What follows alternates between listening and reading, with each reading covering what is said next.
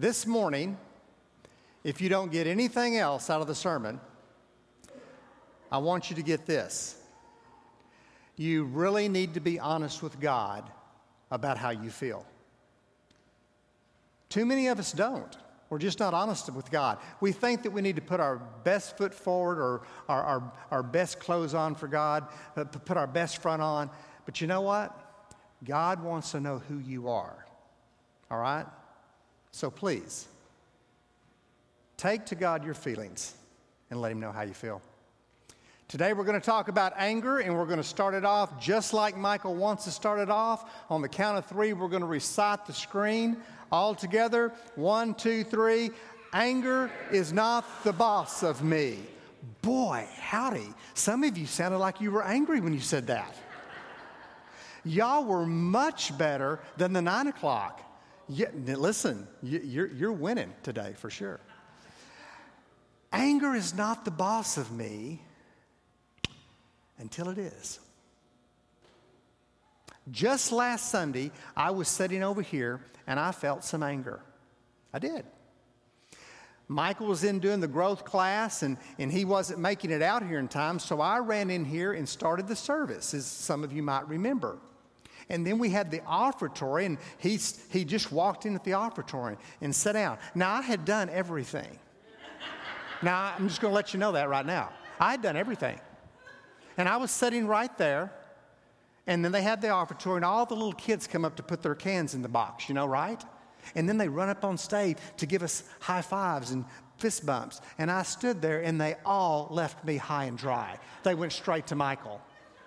I was not happy about that. Surprised you may pay for being the associate. Anger. What is anger? We can look it up in the dictionary, and it can tell us all kinds of things. But the one thing that I want to focus on that it showed me when I looked it up in the dictionary, you can't see it, so I'm going to blow it up for you. Anger is a strong or powerful emotion or feeling. We need to know that. It's strong and it's powerful. And that's part of the trap that anger has, is that it does surge energy through us when we feel anger. It's a strong emotion. Now, for some of us, we might have been born with a temperament that's kind of, I don't know, maybe grumpy. Okay? Now, Sharon, I didn't even look at you when I said that. It's okay? All right. Yeah, I know you will. I would say something about Michael, but he has way too many opportunities to get back at me. So, and by the way, Michael and Jen are out having a relaxing time somewhere up north. They needed it, okay? So pray for them. So some of us can say that we were raised that way. We learned it from our guardians. We can also say, some of us, that we were just born that way, okay? Some of you have this even keel. Nothing really ruffles your feathers. You're just okay all the time. Nothing gets you out. And this is what the little guy says to those of you people. Well, good for you. Because, folks, we all really experience anger at some point in some time in our lives. Okay? Let me tell you what goes on. This is just a layman now. I didn't do a lot of study on this, but just enough to probably hurt myself. What happens when we go through anger? Here it is. The amygdala. Okay, the amygdala. That's that little red spot right in the center of your brain in here that controls emotions. Okay? It is the fight or flight part of your brain. And what happens when that gets activated is that endorphins rush in, all kinds of chemicals. You get this surge of energy when that happens. The problem is that the blood, and Scott Horn, if you're here, just close your ears like you didn't hear what I'm saying, okay? The problem is that blood flows through that frontal lobe, going straight to that control center. And when it does, the frontal lobe that controls decision making can get clouded just for a moment. And so the old adage, if you get angry, count to 10, is not bad advice, because your judgment can get clouded just for a moment because you're feeling such a rush of all those things. Another thing to remember about anger is that anger is a secondary emotion. It doesn't just pop up on its own. You're just not angry. No, something triggered the anger. It is a secondary emotion to what's already going on. An example would be you're driving down the road with your family, and if you ever experienced this. You ever had anger? It starts out like this. You're driving down, the kids are in the back, your spouse is over here, and somebody says, I'm hungry. Okay, drive a little bit longer. When are we going to stop and eat? You see, they were hungry, and now they're hangry, and now they're angry. And they get anger. Now, everybody in the car knows that you're not going to starve to death. You're going to find some place to eat. But see, a basic instinct is that I'm going to guard the physical stuff that I need, and that's I'm hungry. And if you've ever been in a family very long, you know in your family who's going to bust the piston first. And in our family, it's my wife. She's here. Who's going to get hangry first? It's the therapist in the car. Okay, I pointed that out to her one time. She said, that's fine, shut up and get me some chicken nuggets. All right, get there. It's always something else that's driving the anger. And it's usually an emotion that we don't want to deal with. Let's say that you're lonely, or you're sad, or you feel some guilt or some shame in your life. You don't want to deal with feeling vulnerable about that. That's too difficult. So it's really easy to go to anger, because see, anger, you get that rush. You get that fight or flight. You can be mad, and it makes you feel in control and powerful. And it's a trap. See, because the truth, what's going on is that we see the anger above the surface, but there is a gigantic stuff that's going on under the waves where we're actually drowning. This is what we show. Show this, but hide all of these things that are underneath it. And that's why I want to tell you today that you really need to tell God how you feel, because this is a trap. It's a very effective trap, too, to feel that kind of surge of energy and stuff like that. Let's say you're at the airport and you see a teenager and they looked scared. They looked frightful. What's the first thing you want to do? You want to go up and say, do you need some help? Are you lost? What do you need? Okay? Or let's say you see an older couple and they look bewildered. They don't look like they don't know where they are. You go to them and you say, do you need some help? Okay? Let's say that you see a person coming towards you that is clearly angry and hostile. What do you want to do? Let's avoid that person. So anger is something that actually detaches us from the rest of people in our lives. Too often, anger has done that to me. Anger's not the boss of me until it is. I want to give you some clues today to help. The first thing you need to do is stop and have compassion for who you are. How do you do that? You acknowledge that you're angry. Most of us say, Troy, I just can't let it go. The reason you can't let it go is you've never really engaged what it is. It's not anger, it's something else. And I'm telling you right now, God wants to know what that is. But you have to come clean and say, I'm angry. Tell God how you feel. Acknowledge that feeling. It is a feeling. Don't beat yourself up about it, and don't blame other people for your anger. Acknowledge, I am angry. Stop and do that. The next thing you need to do is slow down. With all the endorphins and the chemicals rushing through you, anger says, you got to act right now. No, you don't. No, you don't. Some of the best advice a good friend named Jim Aycock gave to me was, Troy, when you are angry and a situation makes you angry, don't act on it today. Okay? If it's not life-threatening, act on it tomorrow. And stop the movie in your mind. You see, I don't know about you, but I start these movies in my mind. As a matter of fact, we could produce them. They'd be great, because I'm starting to tell everything that's going to happen to this situation. And I've got the characters all lined out, what they're going to say, what I'm going to say. I always win. I'm the hero. And so you probably are too. The greatest place for me to do that is when I'm mowing the lawn. I'm mowing the lawn and I'm just talking and I'm telling it how it's going to be and everything like that. I'm in my own world until I look up and see my wife with a cup of tea or a glass of tea, and she's looking at me like this. And I shut the mower off and go for the glass of tea, and she said, "Who were you talking to?" I said, "Oh, I was just singing." She goes, "Mm-hmm." No, you were killing someone. 90 to 95% of everything we are worried about or angry about, it never happens. Stop the movie in your mind. Stop the movie in your mind. The next thing I want you to do is to think and wish compassion on everyone and everything. This is not going to happen overnight, guys. But the very fact that when Jesus Christ died on the cross for you and me and said, "You are forgiven," I relinquished all my control about judging other people. Don't have that right anymore. He's the judge.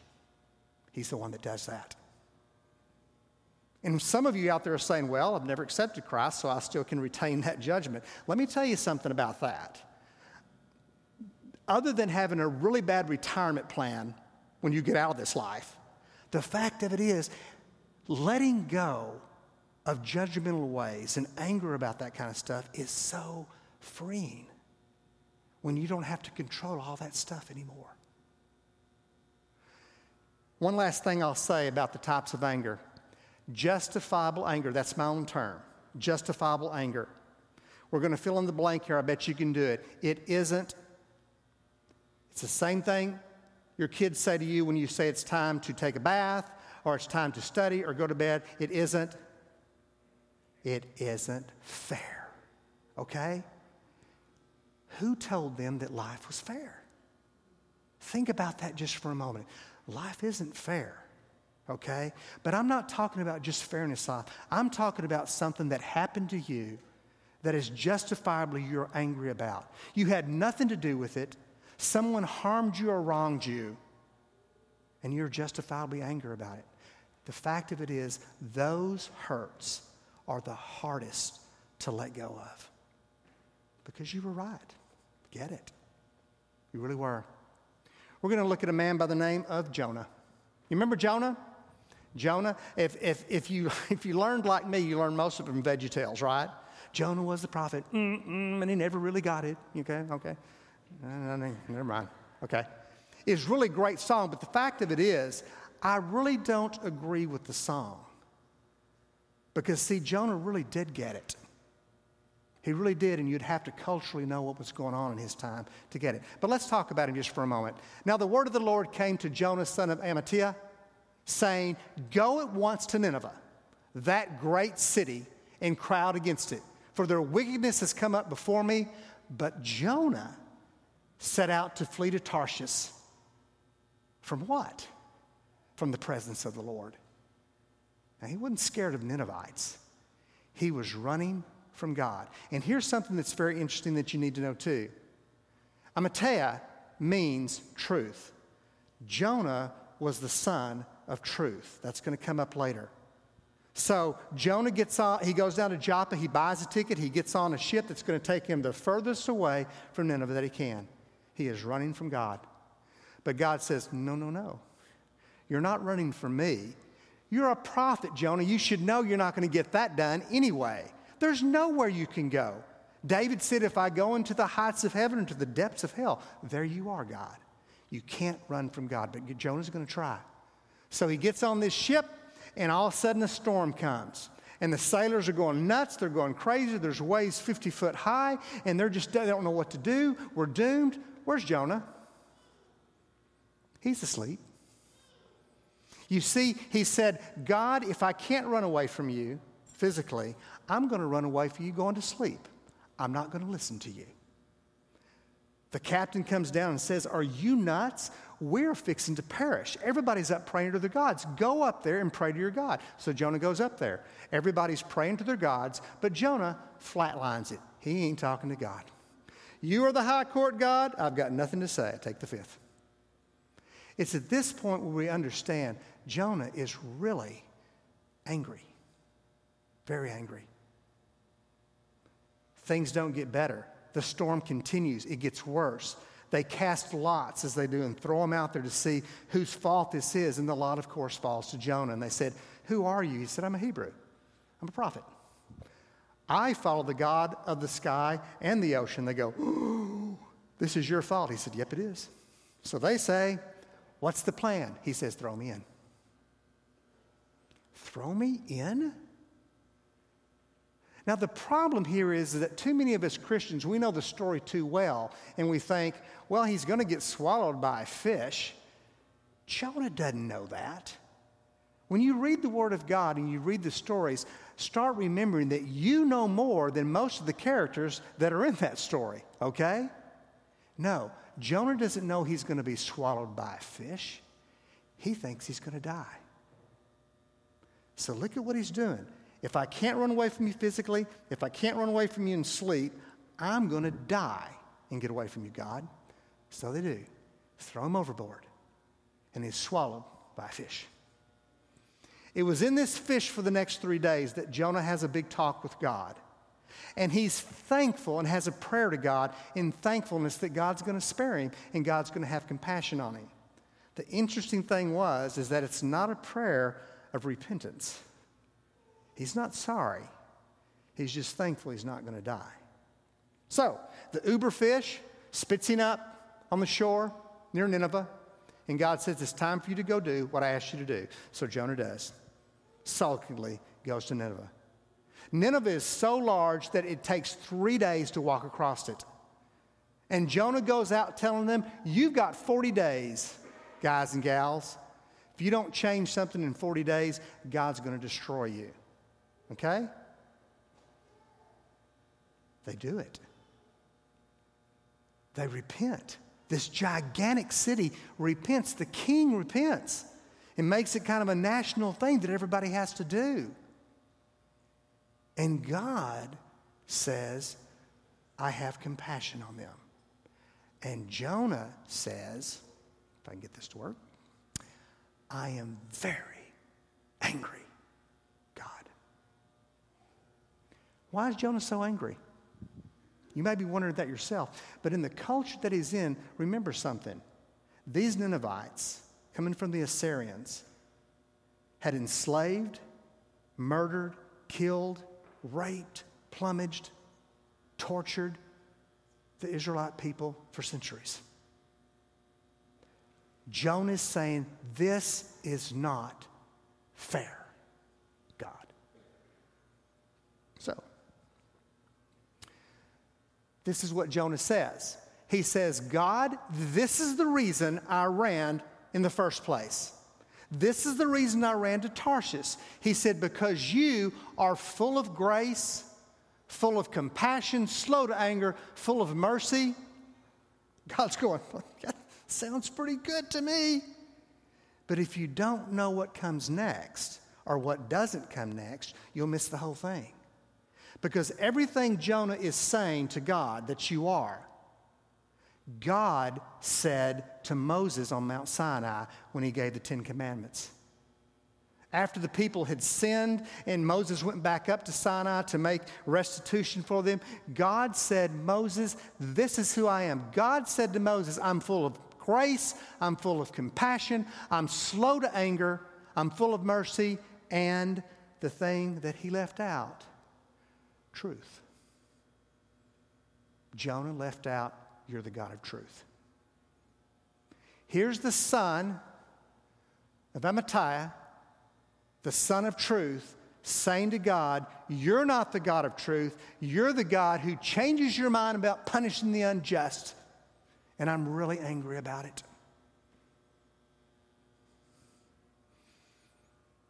So Jonah goes up on the hillside east of the city and sits down on the hill to wait and see what happens to Nineveh. God's already told him he's going to spare them. But something's driving that anger. And Jonah wants justice. So God says, "Is it right for you to be angry?" And he says, "Yes. I don't want to live in a world where there's no justice. I just want to die." And the day goes on. Sometime during that day, maybe the evening, God does something that's very interesting to teach Jonah a lesson. The Bible says that God makes a gourd to come up. Now, the Hebrew says a leafy plant, but it's a plant that gives lots of shade for Jonah. And so Jonah is very happy and says, ooh, nice plant just for me. God loves me. He has compassion for me. And Jonah was very happy. The story's not over.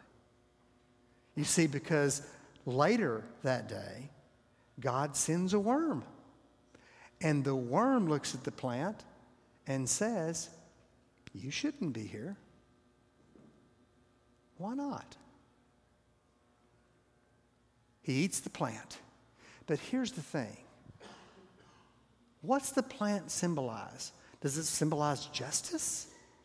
Or does it symbolize compassion? Well, Jonah can tell you it's compassion.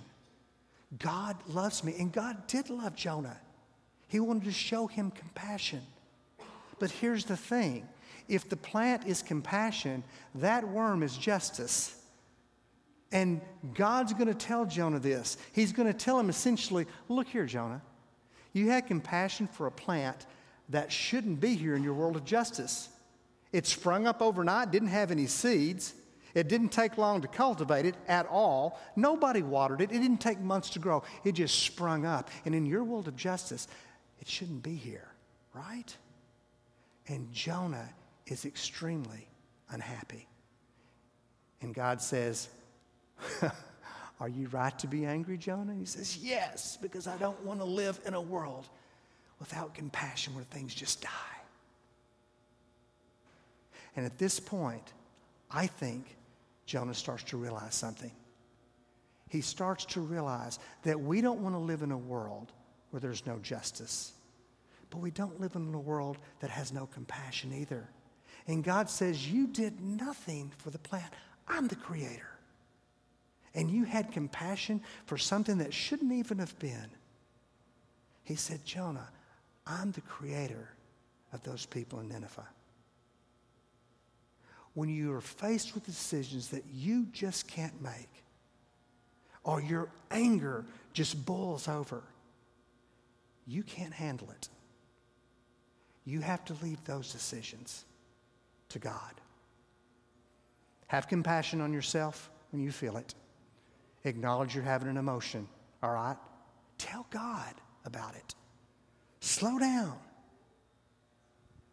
Don't make things up in your mind and take up time doing that. What I learned about my anger is that my anger can steal away my life one moment at a time. All the times I think about it. And wish compassion on others because compassion was given to you. You see, God dealt with Jonah with compassion. And it's our hope that we can do the same thing. Tell God how you feel. Start there and slow down. Have compassion on others. And perhaps at some point in some time, the chains that hold us, called anger, we can experience freedom.